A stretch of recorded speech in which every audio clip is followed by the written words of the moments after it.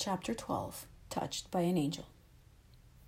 I dragged my feet into Lugo, wanting this day to end. My period had started, sapping the precious reserves that I needed for walking. Being turned away at 2 consecutive churches did not help my irritability. I was so inward-looking that I brushed off a man who I thought was a curious onlooker, but who Alberto later explained may have been trying to help us, which only exacerbated my feelings of remorse.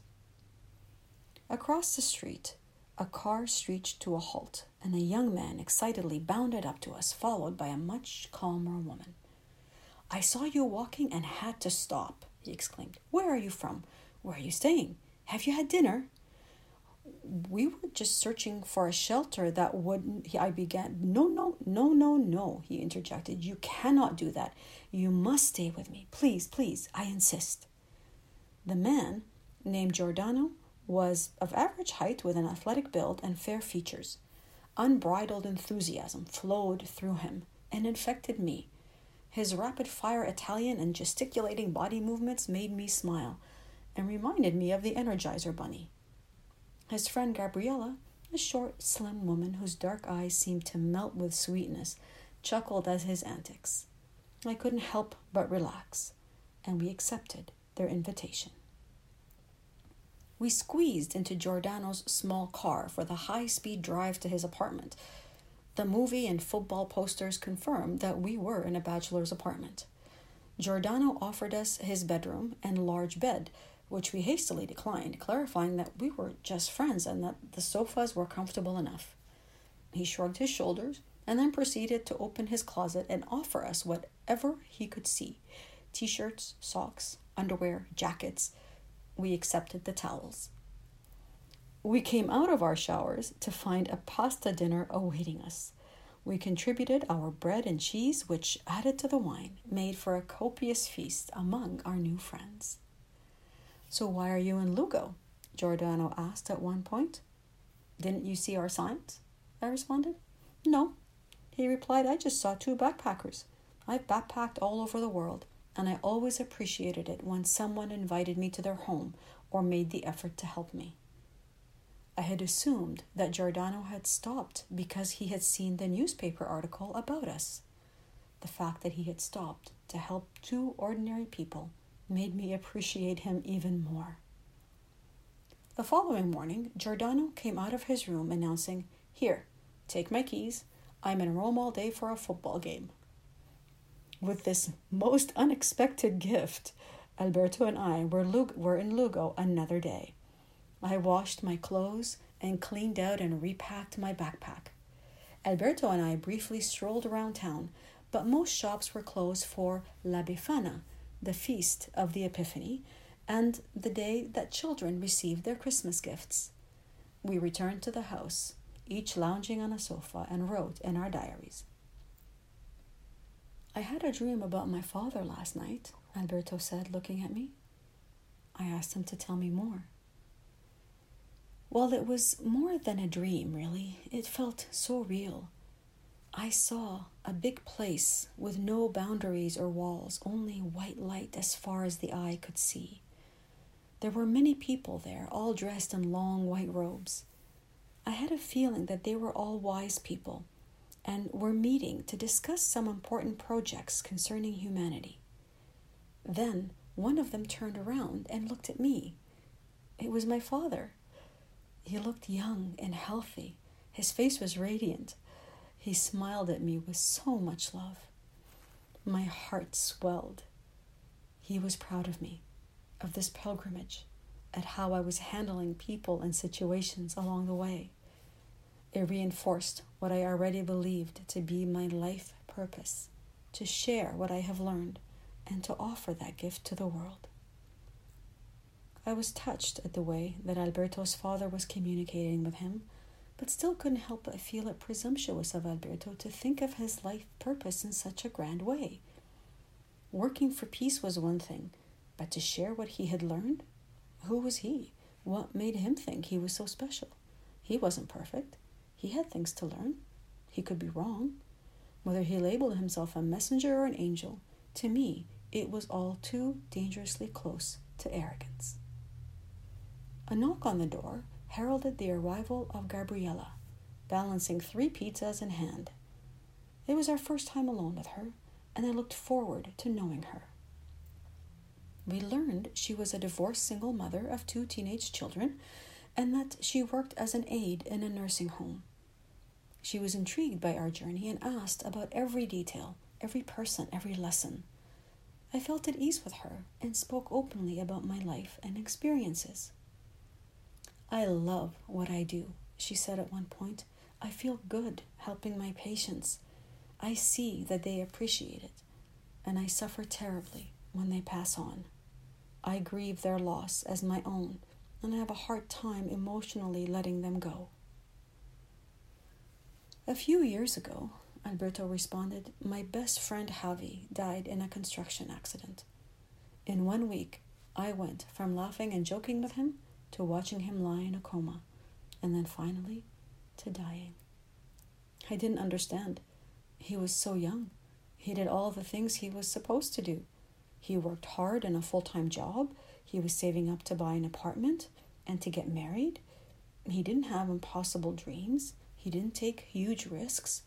And yet there he was, dead, only 24. His death shook me to my foundations. I realized that I too could die at any moment, never having tried to live my dreams, and all because of fear and insecurity.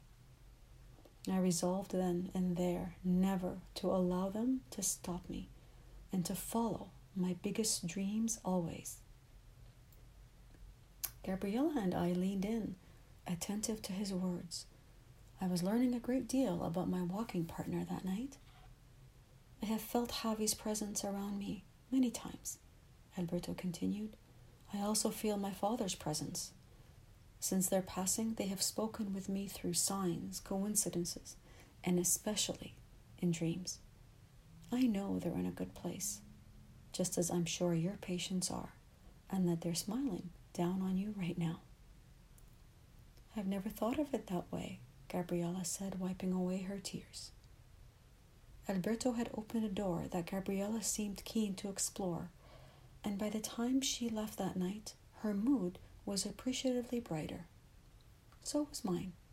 It had nothing to do with peace in Jerusalem, or so I believed then, but I felt good helping her and gratified to know that our words had brought peace to one person. The following day's walk into Giovica was uneventful, but the previous evening's conversation kept replaying itself in my mind. I could see what Alberto was saying about being messengers, but I still had so many questions about this peace I was walking for. I didn't have his certainty, and until I did, preferred to be a walking billboard and allow the message to reach whoever it needed without my personal involvement. On the other side of this busy road we were on, an older woman stood at the edge of her driveway, motioning for us to stop. We waited for a break and ran across the road. "I've been waiting for you to pass by," she enthused. "I drove by you many times this week and I hope to meet you." We introduced ourselves to this woman named Mercedes, who insisted that we eat something. With the afternoon still young, we accepted her offer and followed her inside her home. As I stepped into the room, I heard someone call out, "Monica, Monica." I had become accustomed to being called that, and so looked around, but didn't see anyone. I realized then that the television was on and that the program, Touched by an Angel, was playing. The moment I walked in, someone was calling out the name of the angel named Monica. An electric jolt ran through my body. Alberto couldn't contain his surprise. Holding my hand, Mercedes led me to the table and sat beside me, offering me cookies and juice while Alberto chatted with her grown children. "My husband died a short while ago," she confided to me, her voice filled with pain. "I can't believe he's gone, that I'm here all alone. I don't know how to move on. I don't know how to get the sadness out of my heart. The stress has been so bad that I have developed eczema on my hand." She held out her hands, encased with white gloves. "People are afraid to touch me because they think I'm contagious," she said, her voice trembling, her eyes searching mine for understanding. "I wear these gloves all the time so I won't scare them." As if to prove her point, or perhaps to share her pain, she took off her gloves and showed me her hands. They were dry and flaky and looked red and irritated in some parts. Having suffered with eczema myself, I understood her feelings of rejection and isolation. I never wanted to scare people either, and so hid my hands like Mercedes. I gingerly held her hands in mine, caressing them, feeling the hardness of the skin beneath my fingertips. I smiled softly at her, happy to share the only gift I could offer her at that moment, my unconditional acceptance. Tears streamed down her face. I gave her hands a gentle squeeze and slowly released them. "He's in a beautiful place now, your husband, surrounded by light, I'm sure," I said to her. "I'm sure that he also prefers to see you happy and enjoying life and not grieving." A radiant smile illuminated Mercedes's face. Sitting close to me, she lovingly and tenderly caressed my hair, my face, my arms. I felt awkward, but didn't know how to stop her and didn't want to hurt her feelings or reject her in any way. And so I sat beside her and allowed her to draw whatever it was that she felt she needed from me. "If you would like, we can bring a photo of your husband to Jerusalem with us," I offered. The family excitedly accepted, and after a lengthy search, they settled on one photo and wrote a note on the back. Alberto and I promised to find him a special place in Jerusalem. Mercedes would not allow us to leave without stuffing fruit into my backpack and bills into my hands. We finally left, the vision of this lovely woman standing in her driveway waving, waiting for us to disappear, forever etched in my mind. "Did you see what happened back there?" Alberto exclaimed as soon as we were alone. "I don't know what it was exactly," I replied evasively, "but something did happen, yes.